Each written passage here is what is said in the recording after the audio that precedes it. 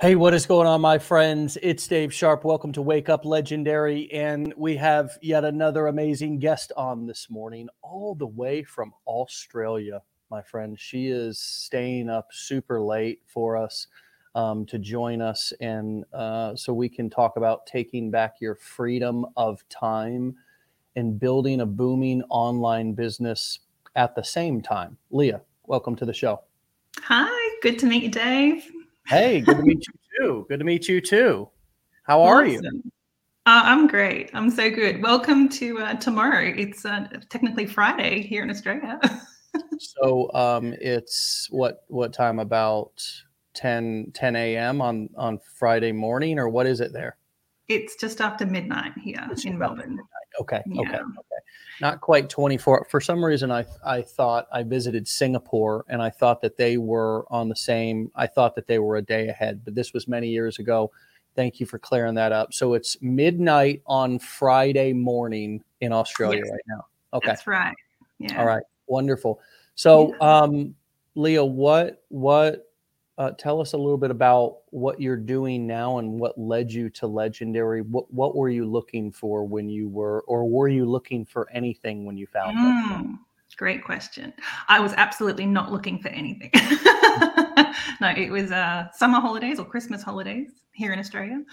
And I was doing what all the parents do, which is watching my kids on the beach and scrolling through my phone. And I came across Amelia Lund and was watching her do amazing things on Instagram. Mm-hmm. And I was watching her say, oh no, I've quit my 9 to 5 and I'm earning this much money. And I, at first, like everybody, thought it was not real. So I followed her for a little while. And after a while, I thought, you know what? I'm pretty sure I could do this. This girl's figured it out. So I clicked on her link and instantly thought it was a scam yet again. And did my deep dive Googling into your name, Dave. And hopefully she actually got the commission off me. Sorry, Amelia, if you didn't. But yes, that's how I found you. Okay. So did you discover that it wasn't a scam? I mean, talk us through, because so many people right now are seeing, not only content and videos about us and about our course and about this idea of doing affiliate marketing, but they're also kind of seeing we're not the only person on the internet who's talking about doing affiliate marketing, selling courses, selling coaching, selling events. You kind of get online and you realize, gee whiz, there's a lot of people doing this, and this has been happening kind of, all around me all this time. What helped you realize it wasn't a quote unquote scam? Well, I Googled affiliate marketing to start with and then realized it was a real thing. And I actually reached out to Amelia as well and asked her a few questions, which was really helpful. And eventually I did do, the Googling helped. I saw that, there was a large offering of other courses that I could do. And I realized, reading all these pros and cons between, your course and another course, I was like, you know what? No one's going to give me an unbiased opinion. I may as well just jump in with my $7. It's worth a latte here in Australia and see where it goes. And I was hooked instantly. I loved it. The veil was lifted and I turned to my husband, John, and I was like, I have found a thing. This is very exciting. Now, did you realize that many of the articles that you were reading online and the blogs and the research you were doing was also affiliate marketers who are trying to piggyback off of my name and our company's name and then sell other courses and things? Yeah. I twigged probably like a week later. Yeah. Yeah, a lot of people think I'm going to go figure out who this Dave Sharpe guy is and and then they don't realize that by going and doing research on me, they're actually seeing other marketers doing affiliate marketing, selling their courses, just simply piggybacking off of my name's keyword. And you can do that with anybody. I mean, you know, that's a great strategy that a lot of people use, is trying to rank for certain keywords, whether it be a person, place, or a thing. So that's cool. Yeah. Great. So, what is your background?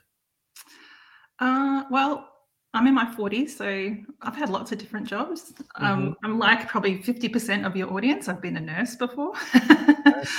I have been a youth worker, and more recently in management and leadership. So currently I run a campsite in Okay. yeah. Okay. I Okay. get to help people have fun, and I'm not like most people. Like, I really love my job and I love the people I work with. But for me, it was a timepiece. It was, I have a really long commute to get to work. I'm there for long hours. I'm on call because I'm the manager. And it was just sucking so much time from my children. I've got a 3-year-old, that's my youngest, and a couple of older ones in school. And I think after 6 months of doing the job, it was the first time I'd gone back into full-time work after having all my kids. I could see the toll it was taking on them. And I was like, oh, this is not ideal. So when Legendary came up, I was like, oh my gosh, this is huge. And I think I felt this emotion that I had not felt in a really long time, which was hope. I had been talking to girlfriends and being like, I just have this unicorn dream of motherhood. I want to be home. I want flexible work hours. I want to earn a crap load of money. But I want to be present, I want to be able to run my kids to school and take them to appointments but still use my brain. Like, I have all this knowledge in my head and I want to be able to use it. So if someone could just magically make that appear, that would be great. And then poof, there you guys were. So good. I love it. So, had to throw the hat on that one. So you said a unicorn kind of dream or fantasy for motherhood, and you listed off a couple of things that I think are not unicorn fantasies at all.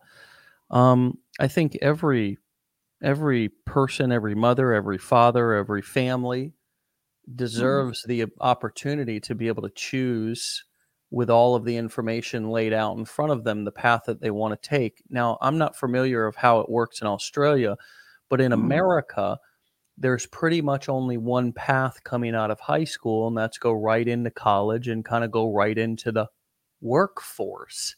Yes. Is it similar over in Australia? And is Similar, that yeah. the path that you followed up until this point, pretty much? Yep. I was a very good girl. I got all the good grades in school. I went and got my nursing degree. I went and did my master's in leadership later on in life. And so I've spent a buttload of money on education. So when the opportunity came up to purchase the blueprints, I was like, well, that's a no-brainer. Like, something so cheap with so much value. Why would I not do it? Like, let's get onto this thing. This is amazing. Yeah. I love that perspective, because that's the same perspective that I've kind of always had. And I didn't drop $20, $50, $100,000 on college, but I know many people that have, and I've talked to many people that have, and I have people in my family that have. My stepbrother and stepsister went to college, and they actually both have great, careers. I don't know how happy they are between, I mean, they live in different states, and we don't have those kind of conversations all that often. They seem pretty happy. They're making good money. But for a lot of people that I talk to on a regular basis, I also don't push these things on friends and family. I just do my own thing and let my friends and family do their thing. And I'm happy for them to have a thing. But here in America, it's a pretty one path system. And, that I've said the same thing that you just said, which is be a good little boy, be a good little girl, get good grades, go to graduate high school, go to college, get a job, work 40 hours a week for 40 years, and hope and pray that by the time you're in your 60s or 70s, you're still healthy enough to go and live your retirement, golden years, travel the world, all those kind of things that, and, I mean, my grandfather passed away at 59, and right after he retired. He had just retired and never even got a chance to be able to enjoy the life that he had worked so hard to be able to finally get to. What has I it think been too, like? Our parents' generation too often had, like, the boomers had businesses, right? Tradespeople, like my dad's a tradie and had a business. And I remember watching him struggle with that business. It just consumed him, body and soul. Like, his body is broken. He was a concreter, It just wrecked him. And I watched that and I went, if that's business, if that's being an entrepreneur, I don't want anything to do with that. And Yeah. so, seeing what Legendary allows you to do, it brought back that hope of, oh, there is another way. I don't have to sacrifice my entire well-being and my life to run a business. Yeah. It can be so much better. That's a great point because up until this point, owning a business, you're right, could be and was a backbreaking, um, thing to take on because obviously previous to the invention of the internet, there was no opportunity to be able to make money online, so to say. So you had to get out there and get in, and that's exactly what my father did. It's exactly what I did, was get into construction and work construction. But there was something that you said a few moments ago. I looked at the blueprints and it was so cheap. Because you had that's just an interesting perspective because that's the same way that I see education, courses from people that I want to learn things from. And why do you think that, even if somebody spent tens of thousands of dollars on a college education that they're not using, they look at that as a legitimate cost, but look at a course online as a scam? Why do you think that is in our society today? I think it's just learned behavior. I mean, if you've only been told one way or one thing, that's all you know, and that's okay. You don't know what you don't know, and you know what you know. But I think education is priceless, and if it gives you an opportunity for a new lifestyle, why would you not spend that money? It's an investment piece. I remember working for a company recently where I'd gone from a company that had this deep poverty mindset where the idea of investing in things like systems even was abhorrent to them. But then I went to another company where they're like, well, if we're going to do a great job, let's get the best that we can afford. And let's really invest in our people and invest in how we do things and our resources. And being around that kind of company, or being around those types of people who thought that way, was inspiring. It was infectious. And so I left that space going, okay, it's an investment piece. If I'm really going to have a crack at something, then you go all in. You get the best that you can afford and you go for it. Yeah. So, and really, compared to my master's, cheap. Yeah. It's interesting that you even give the example of two different companies who have those different mindsets. And it just goes to show the power of how you see things. Some call it your mindset. I think under that umbrella is your perspective and right how you choose to see things, and that even that sort of kind of a that perspective of systems and leverage and technology and things like that are evil or somehow right. I mean, people, I see it all the time, right? I see it in watches, right? Like mechanical watches were the only thing for a long time, and then all of a sudden the quartz crisis came, and then it was like, okay, these are, and then so we got through that. Mechanical watches still existed, but then Apple watches came out, and that was the ultimate digital watch. And a lot of the watch heads were like, oh, only mechanical watches. These that's just a computer on a bracelet. That's not a real watch, right? And it's like, I can understand that. I can see how you could have that perspective. And I'm a mechanical watch geek, but my father just got out of the hospital and he's been wearing an Apple iWatch that he can just press a button and just get his oxygen stats, get all his health stats right there. That is right now and could very well likely be a life-saving piece of technology. That if like he came out of the hospital and was like, no, I ain't wearing no Apple Watch. Give me my damn Rolex Submariner back.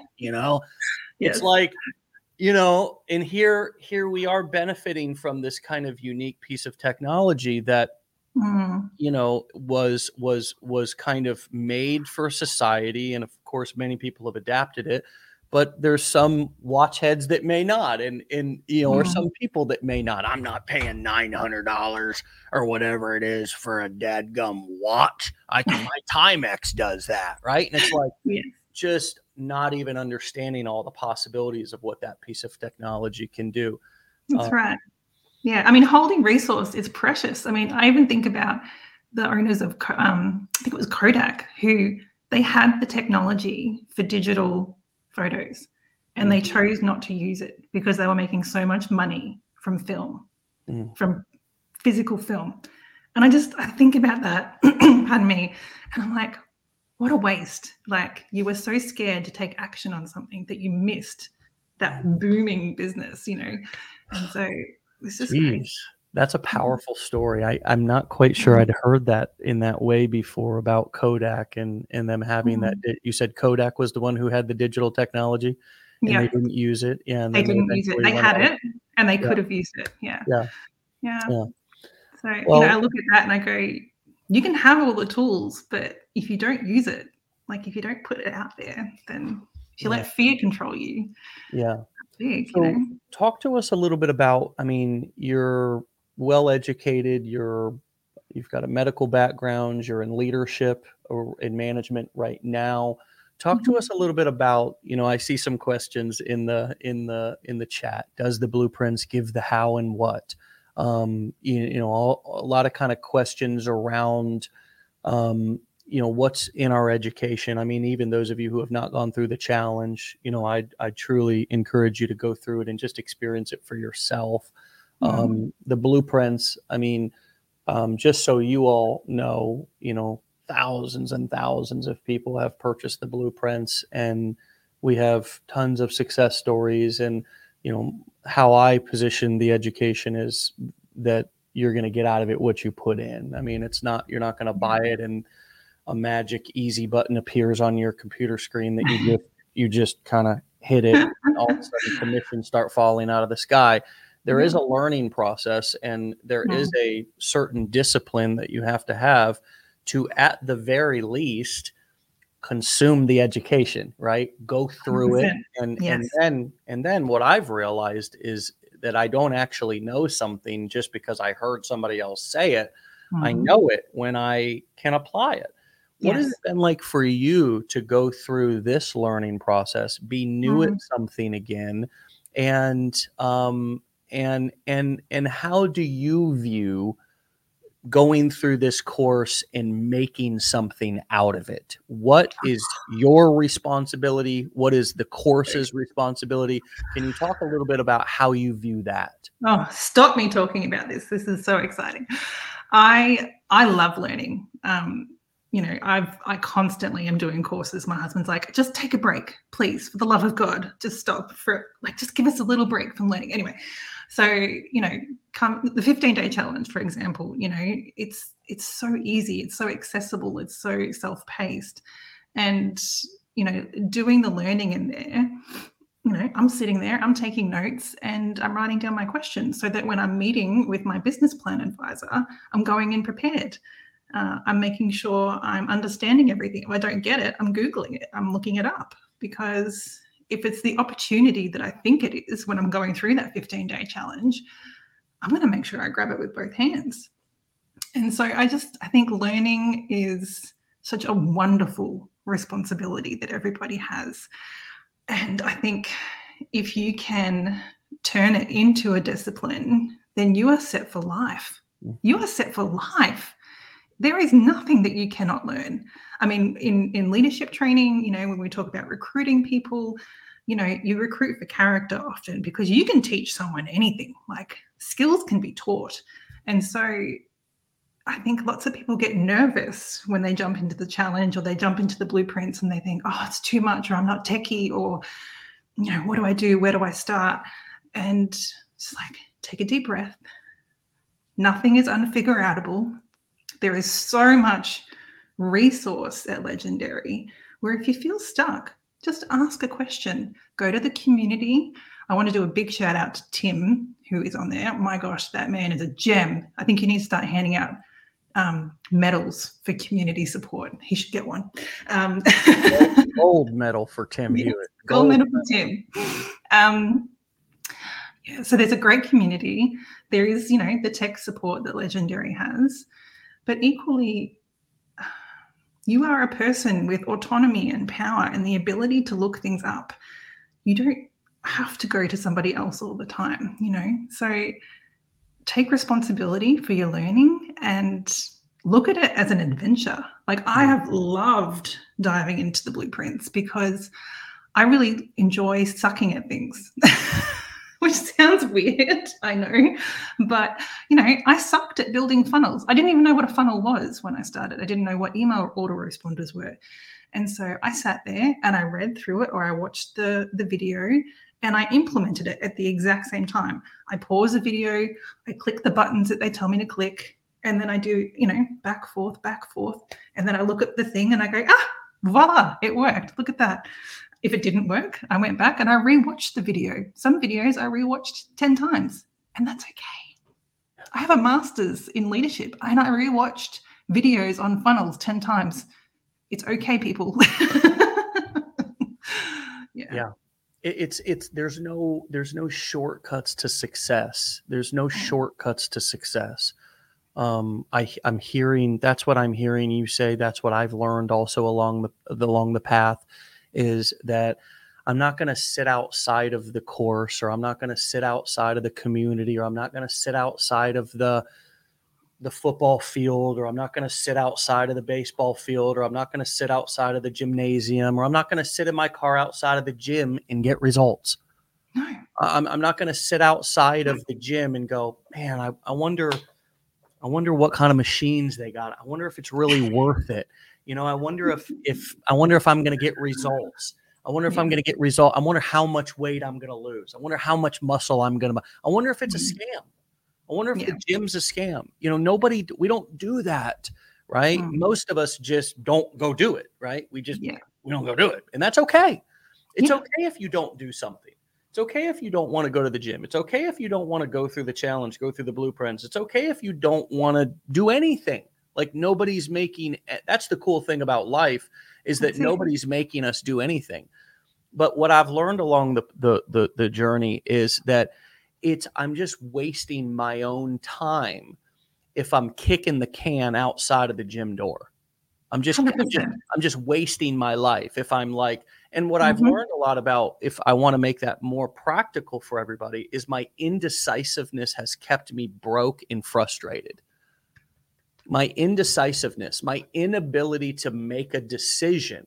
Right. And I mean, we joke about this a lot in society, like how the guy, asks the girl, well, where do you want to go to for dinner? Or the vice versa, right? Where do you want to go for dinner? Like, we joke about that. But the truth is that we, as new entrepreneurs at the beginning, struggle with that, being decisive and making a decision. And the second thing that I believe that I experience most people really having a challenge with is forming their own opinions. They want to take everybody else's beliefs. They want to take everybody else's opinions. They want to take everybody else's experience. How have you, and how do you view it's kind of like meeting a new person, right? It's like, how do you can either take what somebody else said, that guy's a real asshole, right? Or that guy's a real jerk, right?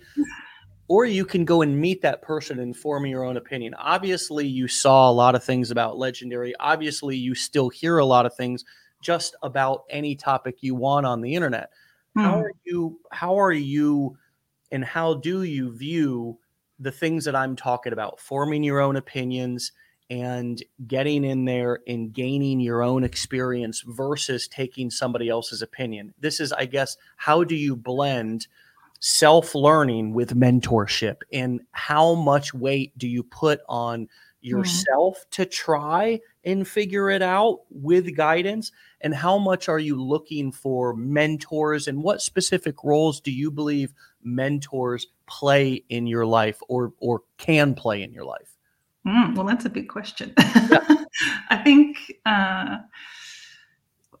personally, I believe 90% of it is yourself. It's you taking responsibility for forming your own opinions, whether that's doing research, whether that's meeting the person, and meeting the person might mean doing the challenge, or it might mean purchasing something or doing a course. But you're not going to know unless you actually do it. I see lots of people writing comments about Legendary who haven't actually done Legendary before. And I'm like, well, how would you know that? Or, have you spoken to someone who's done it themselves, or are you just assuming? And I think we can make a lot of mistakes when we assume things about people or places or events or courses that we haven't experienced ourselves.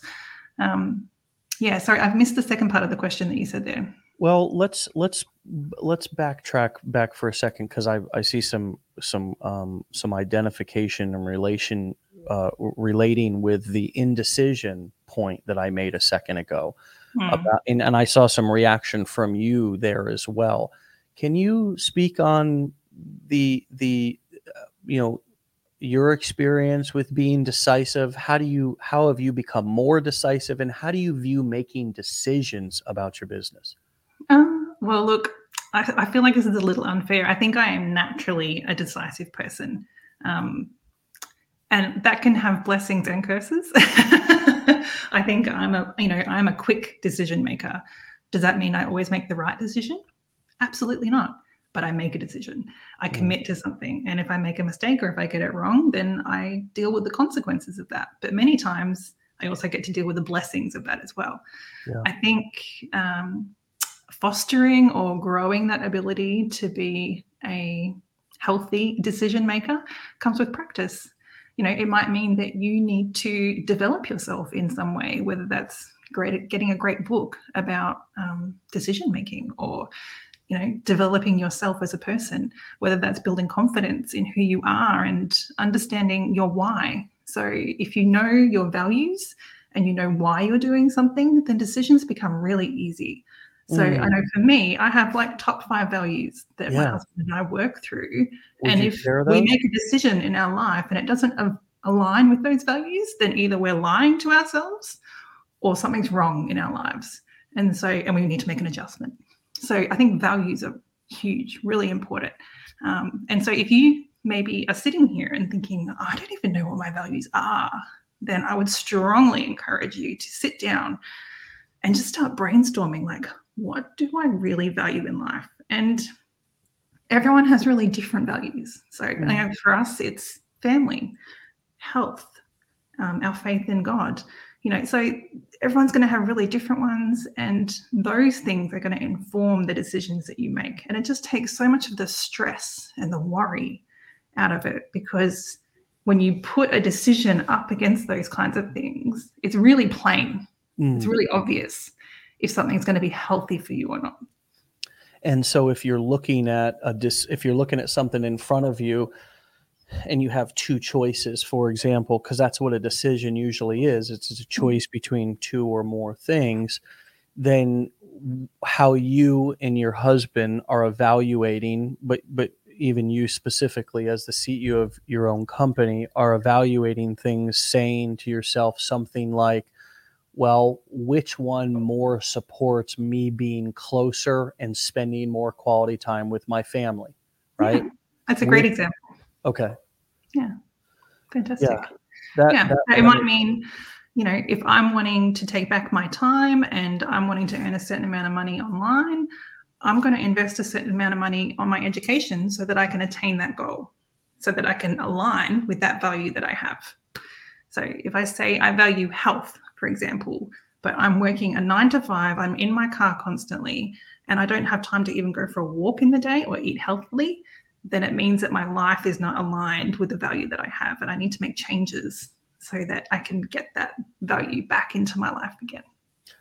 Here's an interesting question, at least it is to me. What do you think happens to us when we don't behave in alignment with our values? For example, if a huge value is, or a top value is family and health, for example, and we don't pursue things that are in alignment or that best get us in a position to be able to make those a priority.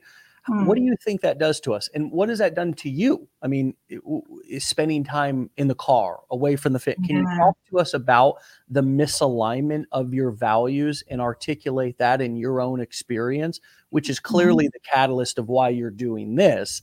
Yes. But can you talk to us about how you felt in misalignment with those values? Not that it's your job's fault or anything else like that, because they're clearly, I'm sure your job is a great business providing a great service. But for you personally, just in the spirit of helping people come up with and get a head start on getting clear on their values and beginning to evaluate their life to see if their actions are in alignment with those values. What are some of the signs that might be happening if your values are not in alignment with your actions? Yeah, great question. Well, I think for me personally, there is this restlessness that I have within myself where things just aren't sitting right. And I know that sounds quite vague, but it's a bit of a vibe, really, where you feel dissatisfied with how you're living at the time. And sometimes it's a really obvious thing. So, let's go back to the health thing, for example. That's a big thing for me. Like, I am struggling with my health because I get up at 5 a.m. I have 3 kids. So I call it the 3 shifts. I have my morning shift, I have my work shift, and then I have the evening shift with the kids. And, they don't often go to sleep until 9 o'clock at night. And so finding that window to exercise or to meal plan or to create a healthy dinner for my family is incredibly difficult. And it's frustrating. I feel really sad many days, and I feel like I'm chafing at the bit, like there's some piece of clothing on me that's rubbing the wrong way. Or like when you have crumbs in your bed and you get that itchy feeling all over you and you're like, this doesn't fit right. It's not fitting with what I want. I feel uncomfortable and I don't like where I am. Yeah. And I think lots of people can resonate with that feeling of dissatisfaction. Yeah, man. Wow. I hope you're talking about that out there. This is powerful. What that right there, what you just described and how you said that was so relatable to, I believe, so many people. Would you comment if that was relatable? What Leah just went over and talked about. I want you to just comment and let us know if you can identify with that, because I haven't felt that way about my job per se in a long time. But my God, I mean, over the last 12 years, there's been plenty of things that I have done that haven't been in alignment with my values, and I've had to make an adjustment or I suffer, and I think sometimes too, there's a numbing piece. Like if you go against your values too much and for too long,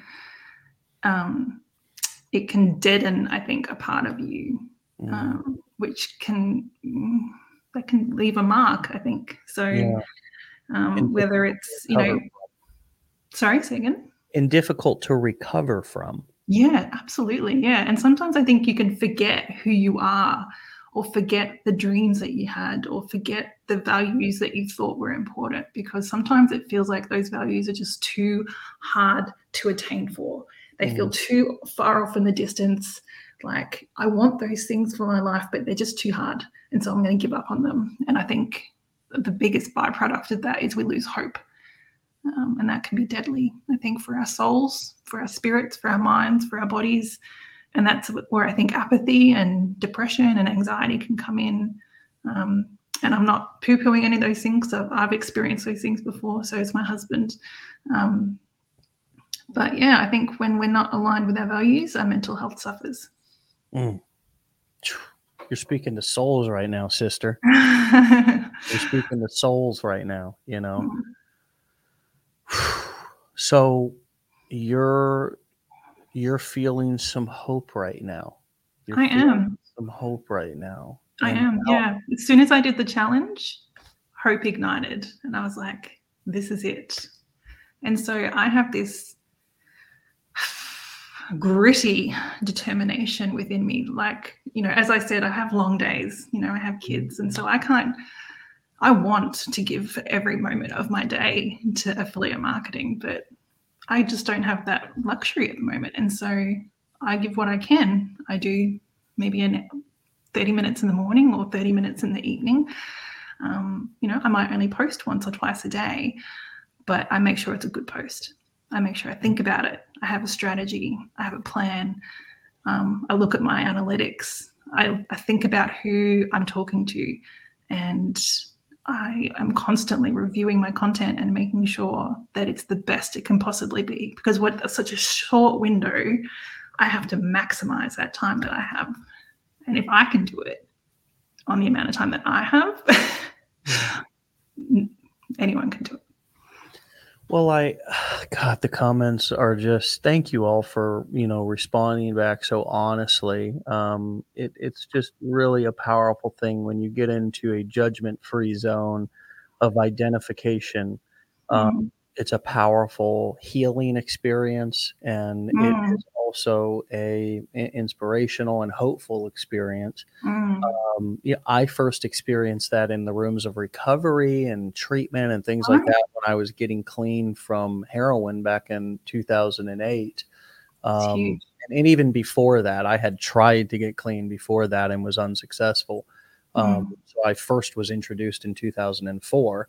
I mean, I love how you gloss over that, but just even that journey of recovery is massive. Like, I can't even imagine the determination it must have taken for you to do that. That's huge. Well, it's the same determination, but what I've realized is that it's the same determination it takes to do anything. Yeah. It really is. I Yeah. mean, it's Or a anything you care deeply about. well, sure, and anything that's worth a dang, because Mm. anything that's worth a dang is gonna be hard, okay? So whether you're getting clean from drugs or alcohol, whether you're, getting over a relationship that maybe was something that just, didn't end up the way you wanted, or maybe it was an abusive or hurtful relationship, it's the same thing as starting a business. It's all of these things are really hard. Raising kids, staying, doing the 3 shifts that you're doing right now, and then trying to start another business. I mean, it's hard just to exist in Mm. life, honestly.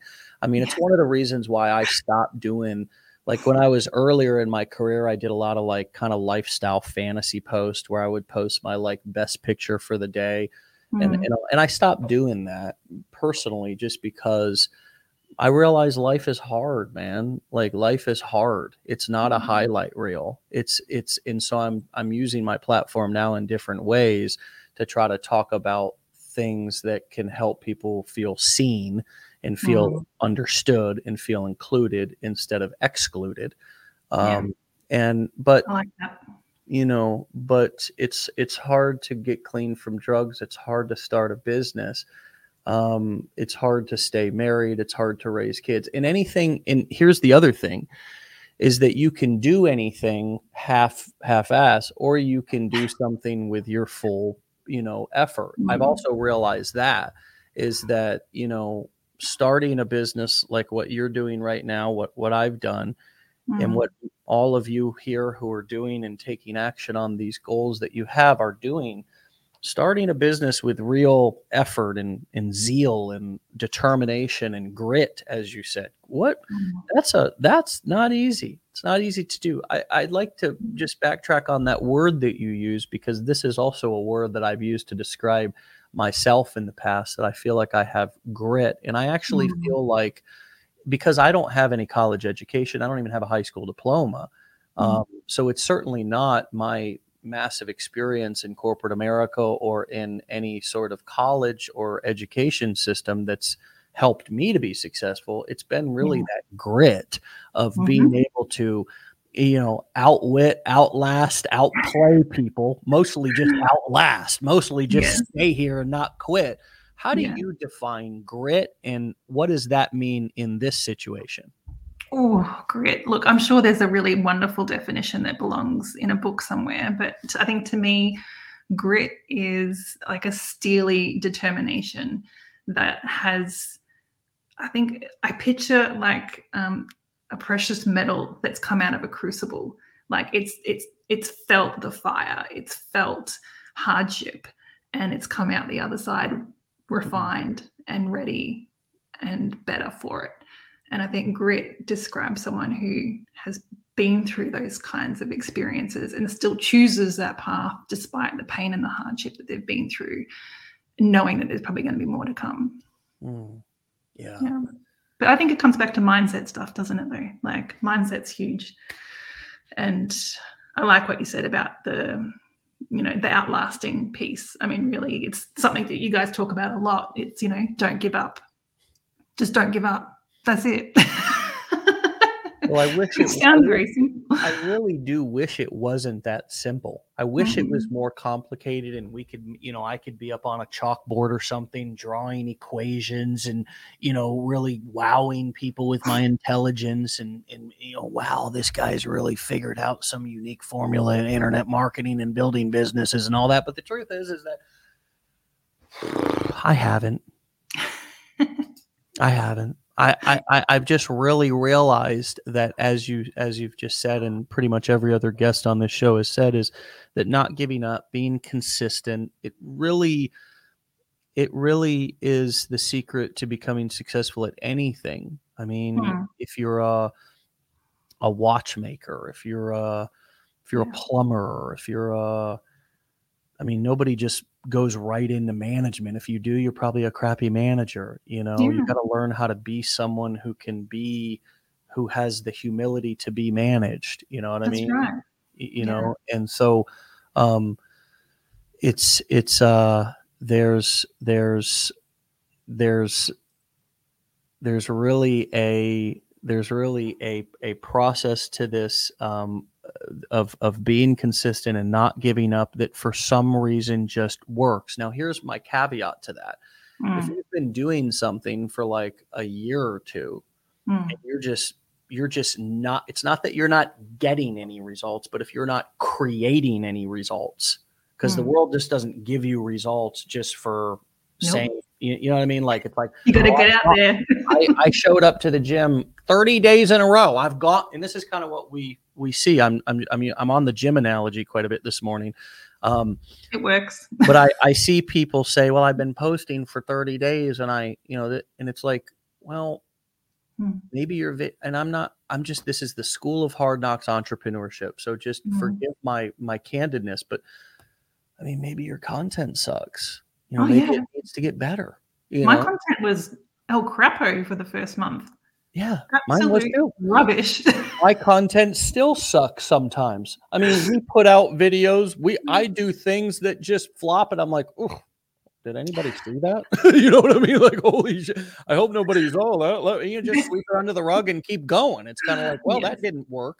Are you realizing a lot in entrepreneurship? There's no defined result that if you do X, you're going to get Y. And how do you accept that? Absolutely. How do you accept that uncertainty, I guess, of testing things and having the mentality that I'm going to test this to see if it works for me versus needing a guarantee that there's going to be a certain result if I post a certain amount of videos? How do you embrace the uncertainty of the fact that it could flop, but it also could go to the moon?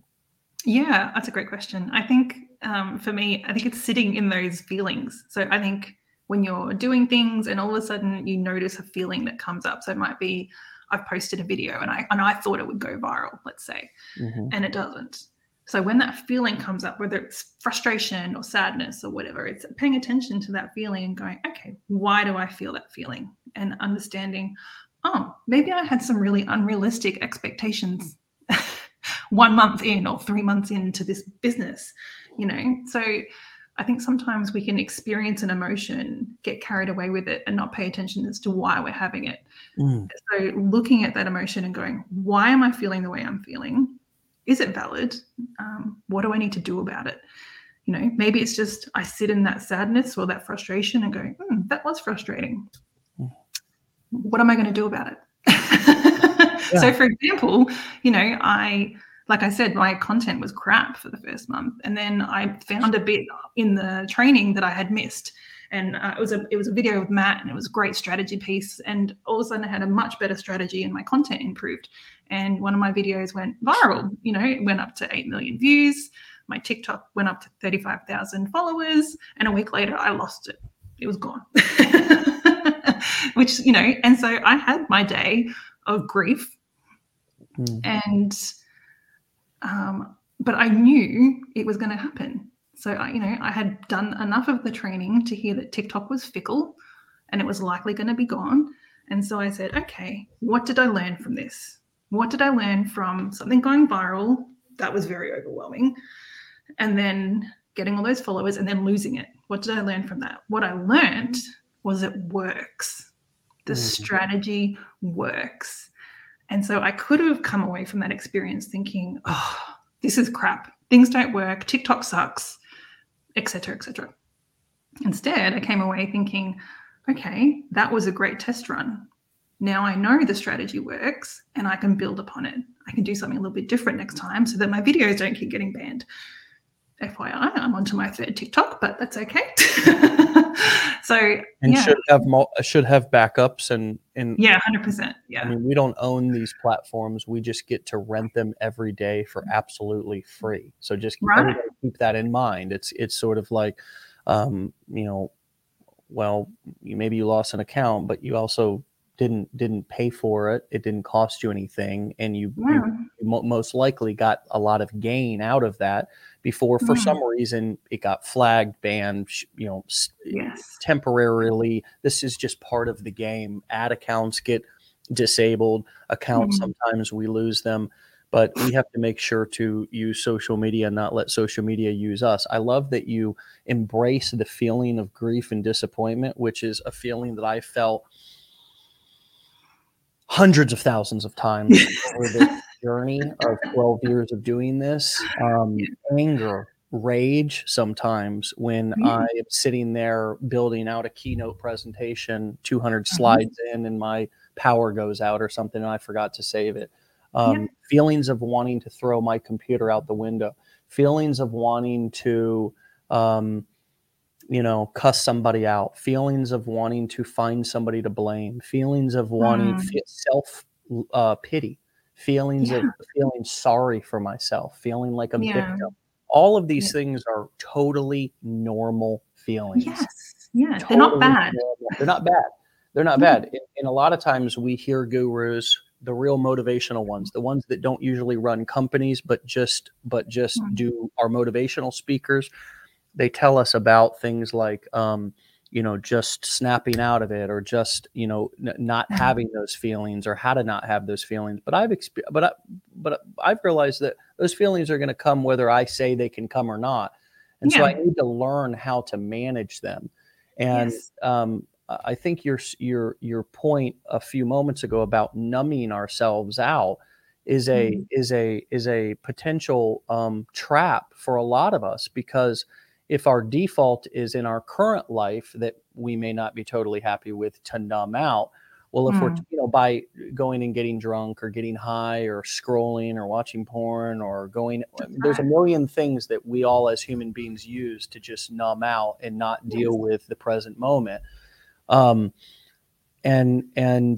instead, when that comes up, to go on a walk and be like, wow, this is what it feels like to be disappointed. This is what it's like to be angry. This is what it's like to be rageful. This is what it's like to be sad. This is what it's like, all that. And then turn that mess into a message. This is my entire marketing strategy over the last 12 years is, and I've been, you know, I started out sober. So I had to, you know, I was sober back in 2008, 9 when I started this. So I was, you know, I did have to face everything, my feelings, but I learned to manage those feelings and turn those emotions not into self-loathing or not pile on. I think a lot of times we stuff those feelings and they add to that big bag that we feel like we're carrying around all the time. But instead, when I've had a disappointing or really frustrating situation, and I don't always do it perfectly, but I've learned to embrace it and into find the silver lining, find the teachable thing from it, find what I can share with others that I learned from, and then communicate that, because then I'd be able to process that and actually emote a little bit, right? I'd actually be able to get some of that out. It's coming from a real place. I would go create content and I would talk about it. Sometimes I'd get passionate and I'd turn that rage into passion on video and, you know, get excited about, you know, maybe even take some of that frustration out on, you know, the college system or my old job or whatever, you know, but channel that emotion and process it in a productive way that then contributed back to my business through Yeah. more marketing content. Mm. That's been my personal experience with what you just laid out so beautifully. It Mm. sounds like you're on the path to kind of doing similar things, or the Yeah. I mean, exact look, I look at, I have feelings of inadequacy and I have feelings of frustration, that I haven't made $1 million in 4 months, like the amazing Chelsea and the amazing Beth. Understood. Yeah, like everyone has that feeling. Yeah. Everyone. I'm sure every person in the chat right now feels frustrated that they don't have $1 million, maybe. And that's okay. But I think what we all need to understand is we're on our own journey. We're doing our own thing. And sometimes, you're going to have the same mistakes over and over again if you're not taking that time to reflect. I had an amazing boss one time who said, a moment unreflected is a moment lost. And sometimes if we're rushing for the win, we're rushing for the goal, we're missing the lessons along the way. And so having that moment to sit down and go, okay, whether it's a failure or a win, whatever it is, reflecting over it and going, what did I learn? Because you don't want to have to relearn those things over and over again. Take the time to sit down and learn it and apply it and make it better. Yeah. So, yeah. Couple of questions I just wanted to take from the audience. How do you deal with negative people out there online? And how do you deal with negative people in general? I guess there could also potentially be some negative people in your real life. I'm not sure. But how do you deal with negative people on the internet who may be making nasty comments or I mean, how do you field those questions and how do you determine when to answer it or when to block? That's a great question. I think if it's offensive, so usually if people are swearing at me online, it's a delete and block. That's just a no-brainer for me. I think oftentimes people, when they are being negative online, and it's coming from a genuine place, usually it's coming out of fear. And so I look at that and I go, they're afraid. They're afraid. They're afraid it's a scam, or they're afraid that it's real. Right. And so I try and be gentle and authentic with the people. Sometimes people will write trashy comments on my thing, and I'll be like, sometimes I'm in a bit of a sassy mood, so I might write, "Thank you for the boost to my algorithm." Other times I'll be like, "Okay, thank you so much for sharing your thoughts." If it depends, what mood I'm in. Other times I'll ignore it. That's online stuff, but really most of the time I'm a delete and block type person. But if they're voicing genuine questions or concerns, I try and leave it there. You don't have to engage with every piece of comment or material that people put on your stuff. You are under no obligation to do that. And so many times I just don't. I leave it.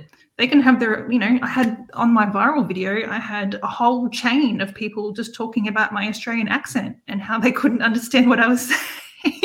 It was like 47 comments long, but boosted the heck out of the video. So I'm not going to take that down. I'm not going to delete it. You guys can talk about my accent as much as you want. People are just, it's hilarious. But, everyday life, if you've got negative people in your life, I think that comes down to boundaries, doesn't it? So you have boundaries in the way you would work as an entrepreneur, and you think ahead. What am I going to do when I experience a negative comment or something like that on my content? How do I want to deal with that? And so when it comes up, you already have a plan. Execute your plan, done. If it's someone in real life, maybe you've got a toxic relative or a inappropriate workmate. There are boundaries there. There are places and people you can talk to. And at the end of the day, you don't have to talk to people at all if you don't want to. You don't have to accept the premise of their conversation. You don't have to take on their baggage. You can just say, thank you, goodbye. You don't have to have the argument. You don't have to enter into the conversation.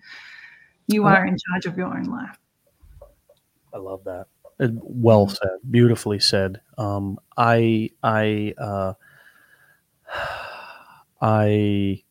wonder if some of you who really get triggered by negative comments and they really send you into a spiral or a tailspin or really kind of throw you off for the entire day.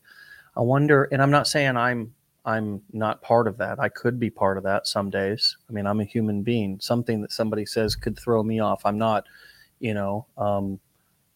I guess I'm not the guru that some gurus are. I still got a lot of just regular blood flowing through Well, these you're a human being, Dave. It's okay. human beings. I know, gee whiz. And I wonder if some of you or some of us who have those kind of dilemmas can, as you said, create a plan that where you have, at least in the beginning, where you have kind of a set couple of options to choose from in terms of a response. If somebody's being negative, I mean, you're usually going to get a lot of the same comments. I mean, this is one of the things that I've found in 12 years. When you pick a niche and you have a message, there's usually going to be common things that people say. People are very uninventive. They're very predictable. They're Yes. very predictable. I mean, the questions that we see, we see people in the comments here, hey, anybody bought the blueprints? Hey, what funnel builder do you go with? Hey, it's a lot of the same questions, and we don't blame you all for having those questions. You're a new person in this situation, but just know that thousands of people before you have also asked that question, and they've been all right, and most of them have. What I encourage all of you to do is again, go through, get that experience yourself. If you're choosing between two funnel builders, log in and take a free trial of each one of them. Play around with them. That's right. Choose which best way to learn. Play with the technology. Yeah, choose which one feels more comfortable in your hands or for you. But yeah, I wonder if you can, those of you who really are thrown off by negative comments, can create some just very simple canned responses that you just respond, kind of like you just gave a couple of examples. Hey, thanks so much for your comment. It really boosted the algorithm. I mean, if you wanted to be sassy, or hey, that's a great question. I cover that in my lives. I do lives Monday, Wednesday, and Friday at 8 p.m. Come join us. There's ways to answer questions. And this is what I think we all need to figure out how to do is, yes, we're all, the role here is to serve people and help people. But at the end of the day, you're the business and you need to do what's in the best interest of the business. Yeah, right? That's good. I like that. You can't do what's in the best interest of the customer if it hurts the business, right? So the customer's not always right. The customer's just not. Now, that doesn't mean that I have to disrespect and fight with the customer, because if I'm doing that, then we're all losing.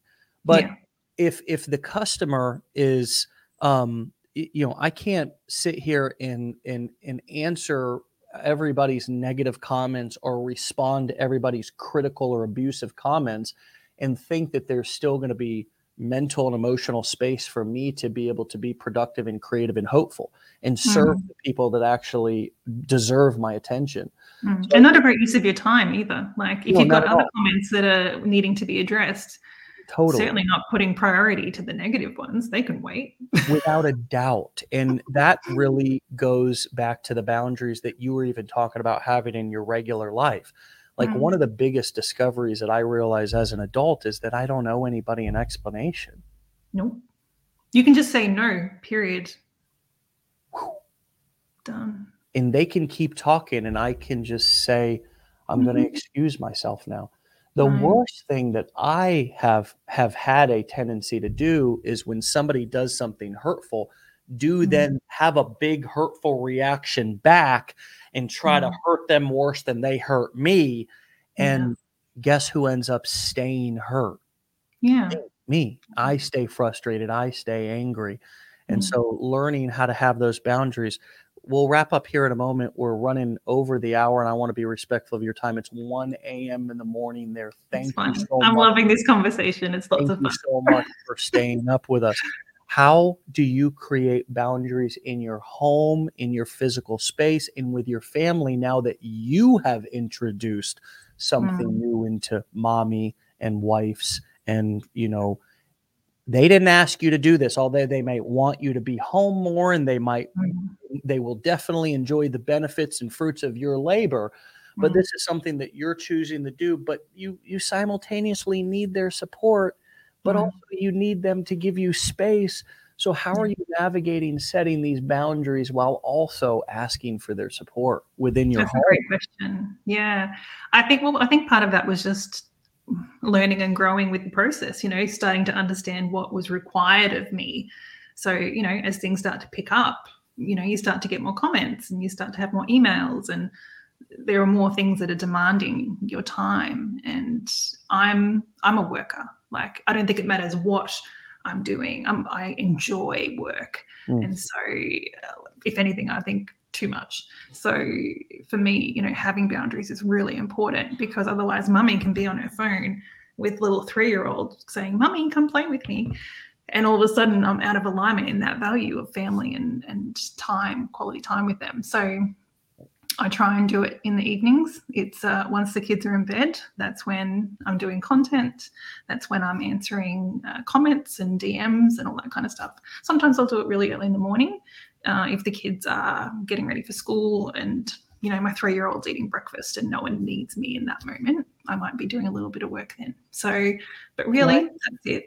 How did you approach your husband, who I'm sure wants your time and wants to be with you, and how did you communicate that to your spouse, who in some cases a spouse could be afraid that, oh my gosh, she's starting something else, I'm not going to get my needs met. How have you talked with him and assured him that he's still a priority and you are going to pursue what you're pursuing? Yeah, that's a great question. I think if anything, we've swung a little bit like a pendulum. So it's been very much trial and error. So I think where we've landed though is, once the kids are in bed, we've talked about having just some time for him and I in the evening. So he has to get up really early for work. So he goes to bed quite early. So that's at an hour or so in the evening. That's us time. That's where we get to talk and connect. And similar, we have chunks of time on the weekend as well, what we call family adventure time, where I'm not on the computer, I'm not on the phone, we are engaged as a family. Because, it was certainly creeping in the evenings initially. And so that was a conversation we had to have where he's like, do I ever get to see you anymore? So, and that's just how it is, you started something new, still got a full-time job, having to bring in a business, there's going to be that time where it's big and messy and, with the hope and the goal that eventually that's going to drop away, and that's going to then come into middle of the day when he's at work, and all of a sudden there'll be a lot more time free. Yeah. And I, without a doubt, know that you two are going to be, and you as a family are going to be doing lots of things together. And I can't wait. I have so many plans. I'm sure you do. I'm sure you do. What piece of advice, to bring this in for a landing, would you give yourself, knowing what you know now, back when you started? I would say to myself, it's worth doing the mindset work at the start. I had a big fear of other people judging me if I left Christian ministry work. So doing that work early, I think I would remind myself that's important. And I think the other piece would be set your boundaries a little earlier. But really, I already jumped in whole hog. So I would just say, go get it, girl. Get on it. You got it. And learn as you go. Learn as you go. That's it. Click, pause. So many of us feel that it has to be perfect before we start, and that everything has to be in order and everything has to be perfectly aligned. And that's just, I don't even know that happens in the movies. I don't know where we get the idea of that, but that perfectionism and that kind of feeling, like, well, I'll start tomorrow, I'm not ready yet, and all that. It's just a feeling that plagues us all. And so, it was the fear piece for me was big. So having my face on social media, doing something so very different to what I do for a job, I was worried about judgment. So absolutely. I had to work through that. It took a solid week for me to work through that.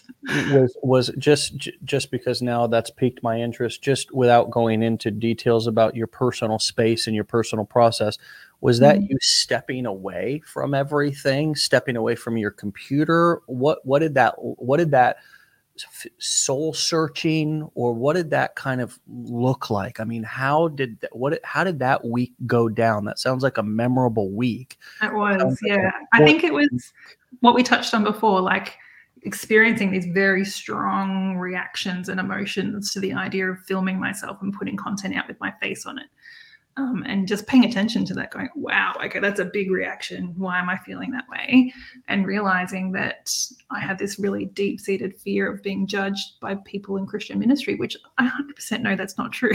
But that was obviously this really whacked out thought that I had in my head. And it got to the point where I was like, well, hang on a minute. I have friends who are hairdressers and concreters, and they're Christians, and I don't judge them for not working in Christian ministry. Why would I think that other people would judge me if I switched into a different thing? Because at the end of the day, it's just a job / business. Like it doesn't define me. It's not who I am as a person. It's not part of my identity.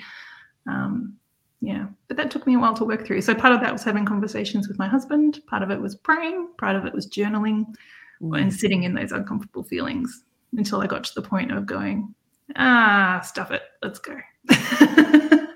Great advice. Great. That's so crystal clear, and such an honest and real, story of how you found hope. It didn't just, lightning didn't just strike. I mean, I was talking, speaking of Christian ministry, I was talking about something I heard from TD Jakes the other day, I love that guy. Which is that God doesn't make picnic tables and chairs, people. He just makes trees. And we have to figure out or see, right? The gift right in front of us. And then we have to do the work in order to get the hope. It doesn't just I mean, look, I've been looking for a burning bush my whole life. Only burning bush I've personally ever found was one that I set on fire. Yeah. Well, it's like saying, like, someone's like, God, help me catch the bus, but they're not running for the bus. Like, God's given you legs, use them, Right. Absolutely use them in these powerful minds and all these wonderful people around us that we can lean on.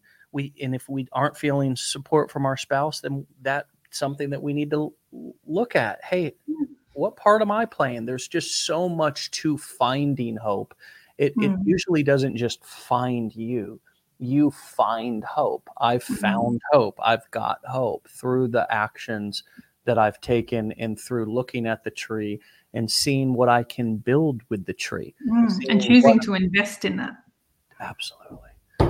Leah, the wonderful conversation. So many wonderful compliments to you. Amazing speaker. Such authenticity in calm and gentle authority. Not tyrant. Yelling and screaming, but clearly boss babe. I've seen that in the So I'm wondering. Yeah, you've got it going on for you. I'm hoping to come out to a mastermind soon, so I would love to see everybody in person. It's just a bit tricky to come from Australia. Of course, all in due time. It won't be tricky one day. One day it'll be a lot simpler than it is right now. One day it's all going to slip together, and it's going to be the perfect timing, and I'm going to come up and shake your hand, and it's going to be great. We'll still be here, and as long as you stay consistent and stay on the path that you're on, I'm sure you'll be making your way around the world and meeting all the people and seeing all the places that you want to see along with your family. And I look forward to that for you. Thanks, Dave. It's lovely to meet you. Lovely to meet you too, Leah. Thank you so much for coming on, my friend. Thank you so much for staying up until 1:15 in the morning with us. Thank you so much. Seriously. Thank you so much for an absolutely wonderful Wake Up Legendary show this morning, and have yourself a legendary slumber tonight. Okay? I will. Don't you worry. All right, my friends. We'll talk to you soon. See you later. All right, my friends. There you go. You can follow Leah at She's Working Smart on Instagram. She's Working Smart. SHES Working Smart. She's Working Smart over on Instagram. Go follow Leah. Be inspired. Follow her journey. The powerful part about these shows is that you get to hear the behind the scenes story of somebody who maybe you're watching 15 or 30-second videos and maybe it looks easy, or you think it came natural, or you think that, it was just a bolt of lightning that gave them, the courage, or the camera presence, or the words. But I promise you, my friends, it's all practice. It's all staying with it. It's all sticking with it. It's all continuing to try to find, where can I grow, and looking at each moment and saying, what can I learn from it? Not using situations as a reason to convince yourself that you're not worthy, that you're not good enough, that it's not going to work for you, but to walk away from each situation saying, what can I take from that? What can I learn from that? How can I get better? And that's exactly what we heard this morning. So thanks again, Leah. Wonderful, wonderful talk. Thank you again for staying up late. And thank you all for being on with us for an hour and 15 minutes this morning through this wonderful show. We'll see you back here tomorrow for another episode like we always do. This is Dave Sharpe signing out. Get out of here. Peace.